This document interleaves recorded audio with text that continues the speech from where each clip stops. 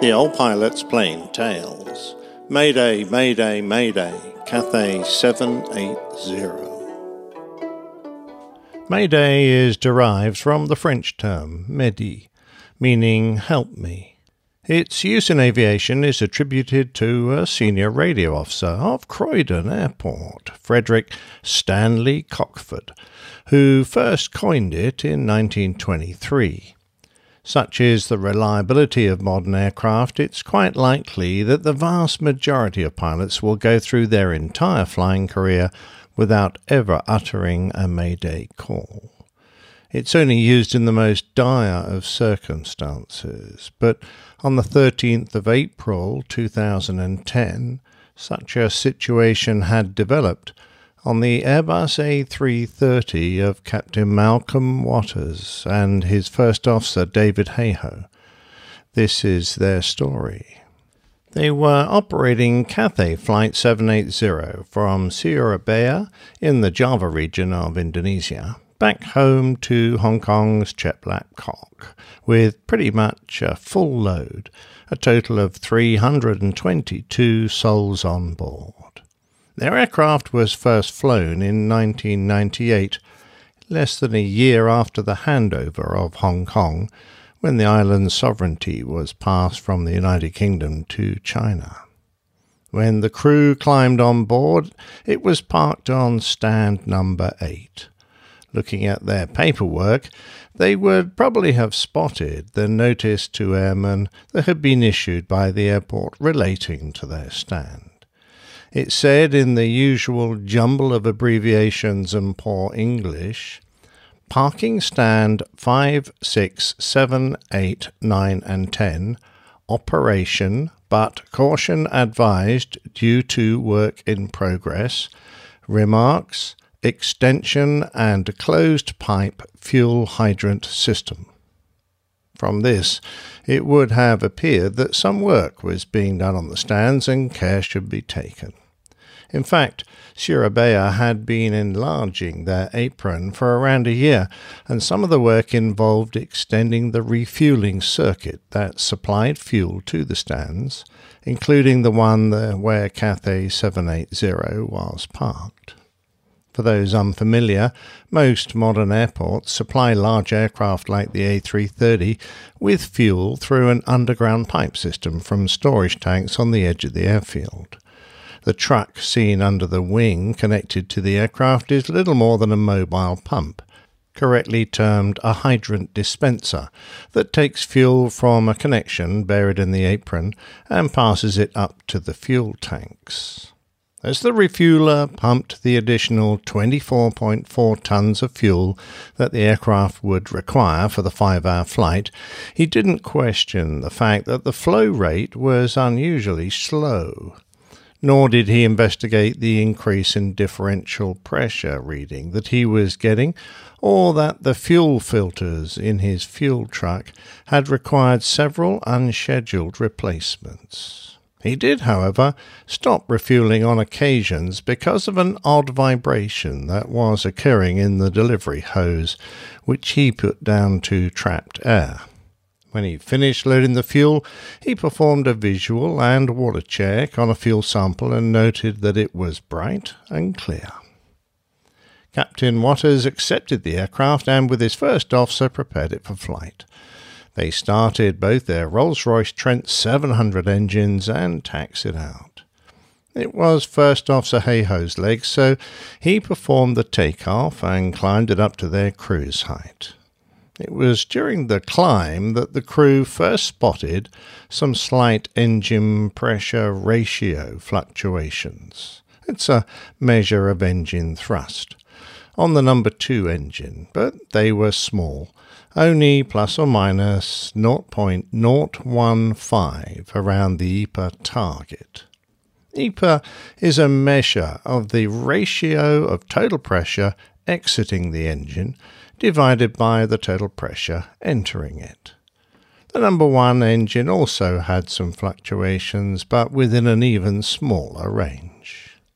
They levelled their aircraft at flight level 390, and a little while later a warning appeared on the ECAM page titled Eng2 control system fault, with the advice note, Eng2 slow response.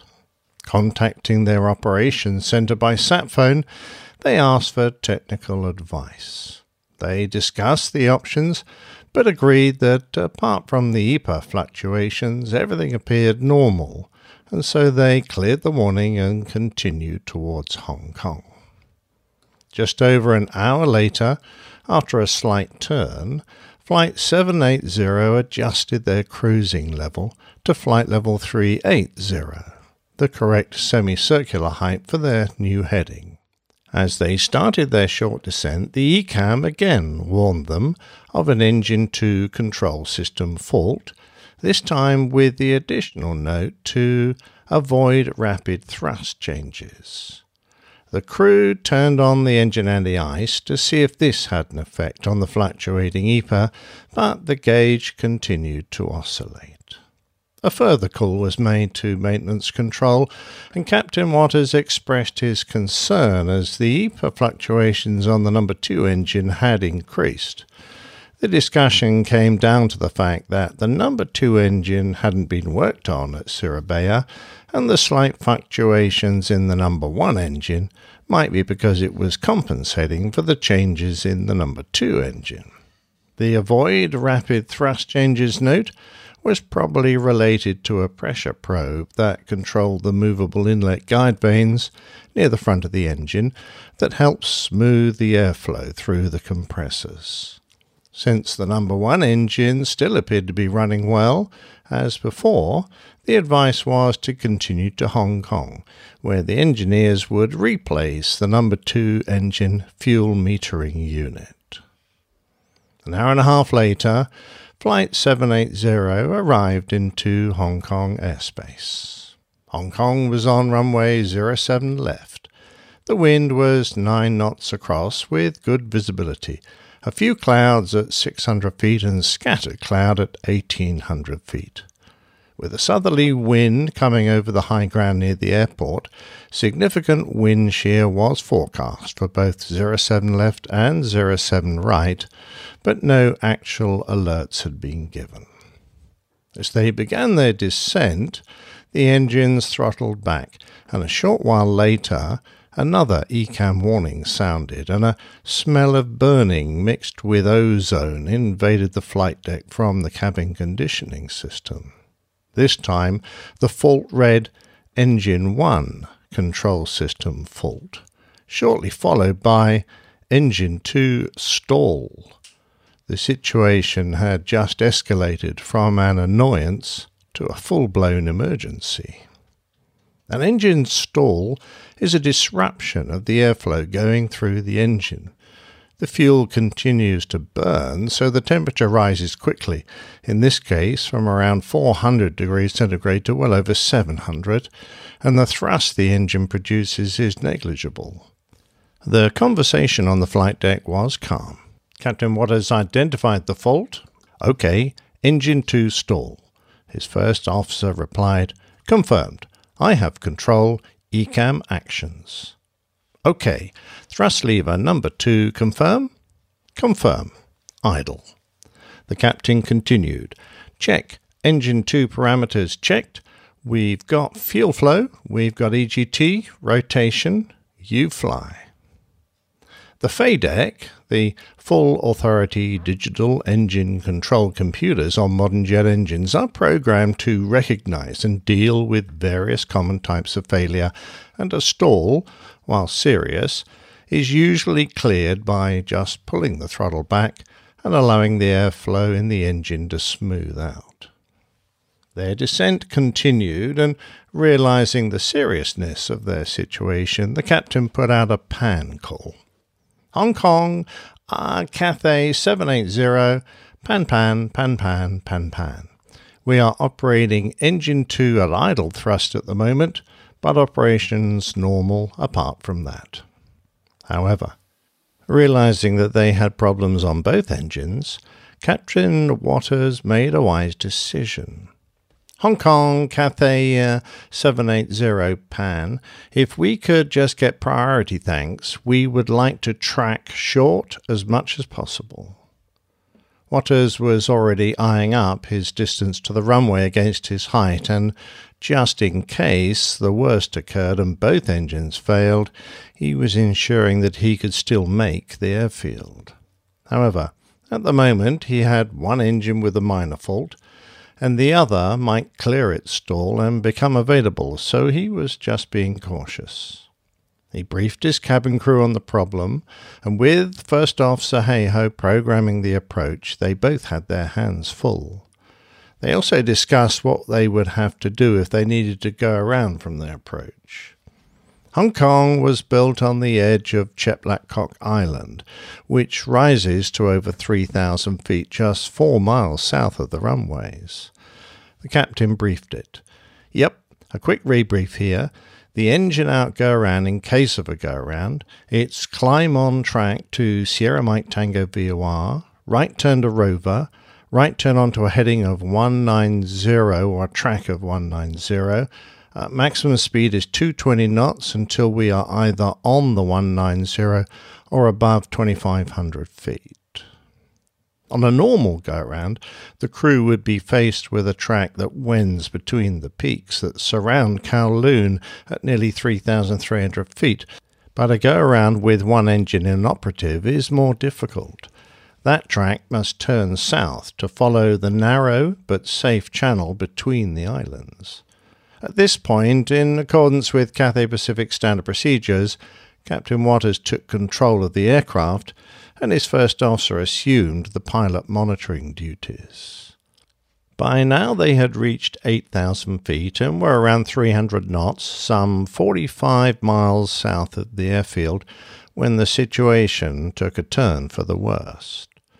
The ECAM warned, "Engine 1, stall." Waters called for the ECAM actions, which required them to put their only remaining engine to idle to clear the stall. The speed started to bleed back, and Waters started a descent, holding them at a gliding speed. He tried advancing engine number 2, but it remained firmly stuck at a very low idle speed. He tried engine number 1, but that also failed to respond. Hey-Ho spoke over the radio. "Approach. Mayday, mayday, mayday. Cathay 780 has engine 1 and engine 2 stall. Currently, we require a lower descent maintaining 8,000. They worked the problem, but their conversation with the approach controller said it all. "Cathay 780, your position is 14 miles south of Soko." "Roger. Cathay 780 Mayday. At the moment, we are heading 330 on a long base, trying to extend our glide as best as possible, and we are just trying for relights." Advancing the number 1 thrust lever, they got the engine up to about 3/4 power, 70% N1, but there it stuck, regardless of whatever they did with the lever. In an attempt to recover the number 2 engine, they shut it down and performed a relight, but it remained at a near useless sub-idle power setting. All whilst this was going on, the crew were handling multiple warnings as systems came offline, starts failed, and they had more engine stall messages. They were monitoring their position, making calls to the cabin crew and air traffic. Captain Waters even had time to speak to his passengers. "Ladies and gentlemen, this is the captain speaking. As you no doubt," another warning chime sounded, "may be aware, we have a small problem with our engines. You might feel some vibrations, and we've been given priority to land, but I do stress that it's very important that you remain seated with your lap straps fastened and follow the directions from your cabin crew. We are probably about 6 or 7 minutes from touchdown, and we are just maneuvering now for landing and descending. Please remain seated with your seatbelts fastened." With one engine stuck and the other useless, at least they had some power, but Waters was in a dilemma. If he stayed high, thinking he might lose number one, and it remained running, he might overshoot the runway. If he came in lower and it failed, he might fall short and crash into the undershoot. He trod a careful middle path, putting what flaps he could down and lowering the gear, but ensuring he stayed a bit high as he closed on the runway. His number one engine was still stuck at a moderately high power setting, and that was becoming a problem as he needed to slow and get more flap out. With his gear down and full speed brake, he couldn't slow the aircraft to get all the flap he wanted, so warnings started. Too low, terrain, and pull up. With the runway in sight, Waters weaved his aircraft in a zigzag, trying to lose height and speed, but at 3 miles he was still doing 230 knots. Although they didn't voice their concerns, their talk was very professional. Both pilots must have realized that since their only remaining engine was stuck at less than full power, a go-around wasn't really an option. Captain Waters landed his aircraft at a ground speed of 231 knots, about 100 knots above the normal landing speed, with only the first stage of flap deployed. He would probably happily admit it wasn't his finest landing. They bounced and scraped the number one engine pod, but then settled onto the gear. He applied maximum manual braking and brought his aircraft to a halt with 1,000 feet of the 12,500-foot runway left. But he, his crew, and his passengers were safe and well. With his brakes reaching 1,000 degrees centigrade and fires starting around the gear, he elected to evacuate the aircraft. There were inevitably some injuries, but the worst was a broken ankle, the majority being abrasions and bruises. Waters walked through the empty cabin with his senior cabin crew member to ensure that everyone had safely left before taking to the slides himself.